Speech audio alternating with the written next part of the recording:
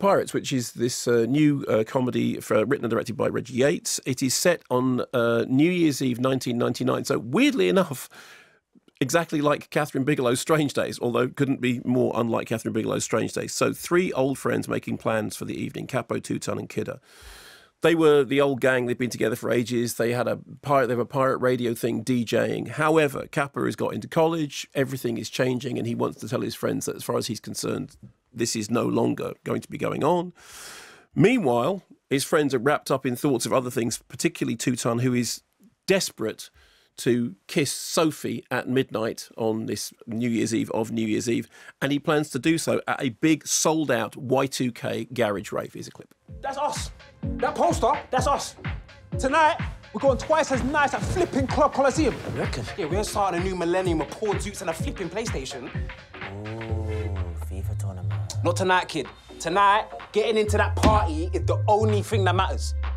Caps, if you and your big brain can make it happen, I'll get Sophie. If I get Sophie... See, I might touch a boob. Anything could happen after that, I wouldn't care. But this isn't just any new year. It's the new year. Anyone who's anyone is gonna be there. And I'm gonna be there. We're gonna be there. Look, whatever happens to Sophie, I'm starting the year 2000 at twice as flipping nice with my best mates. You want the same thing, right? The music of Scott Garcia pumping away in the back. It's a London thing. Well, it takes me back. It's interesting. I was speaking to a colleague about this who is much... Why are you giving me that? No, I thought you'd be impressed with my garage knowledge. I was. Who was much more knowledgeable about this and said, there are all these, did you spot those? And because the only tune that I recognise the whole thing is that there is a joke about Simply Dreadful's Star, fall from the sky. So that's the joke that I got, because that was, is it called Stars? Is what called Stars? That's Mick Hucknall's song. Oh, Simply Red, yes. What, the most successful album of 1991 and 92. Yeah. Anyway, that one. So the three guys, they need transport. They've got this yellow banger they call the custard cream. There's stuff when they go to a food shop, which is very, very funny. And there is a kind of argument about whether it's pronounced plantain or plantain. That's the most amount of flippings that we've had in any link ever. Isn't it? Ever on this program. And weren't you deeply grateful for every single one of them? There's never a flipping. No, there's the trip to the barber shop.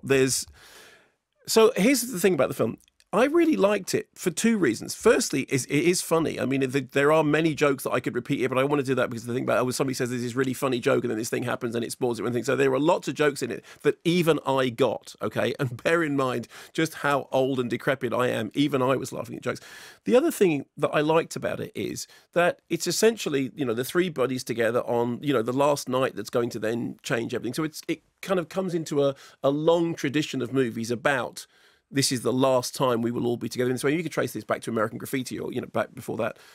But what I liked about it was that it doesn't fall into the kind of cliches of the, British youth streetwise genre movie, which is often, gangsters and drugs and all that sort of stuff.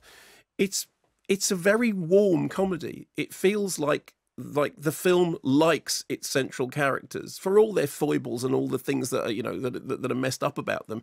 It likes them and it finds their company entertaining. And really what it's about is about three people who've been joined at the hip for a long time, realizing that they're on the cusp of something different. And it's using New Year's Eve and in Y2K as the beginning of all of this.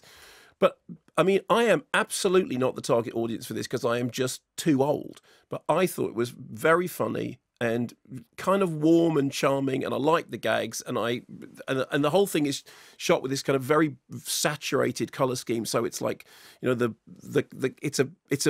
very easy on the eye. It's got a very kind of candy feel to it. Also, there's all the stuff about the retro stuff with Tamagotchis and clothes, which even I understand. Okay, fine. So it's nicely placed, and I really enjoyed myself watching it. I thought I had a really good time, and I did think, okay, I'm getting some of these jokes. There's a million other of these jokes that I won't be getting because I've just, because obviously 1999 was, as you always refer to it, my wilderness years. That's right. I left you at Radio 1. Sitting at home. I was just sitting at home waiting for you to come and pick me back up again in 2001. But yeah, anyway, it's called Pirates, and I thought it was really good fun.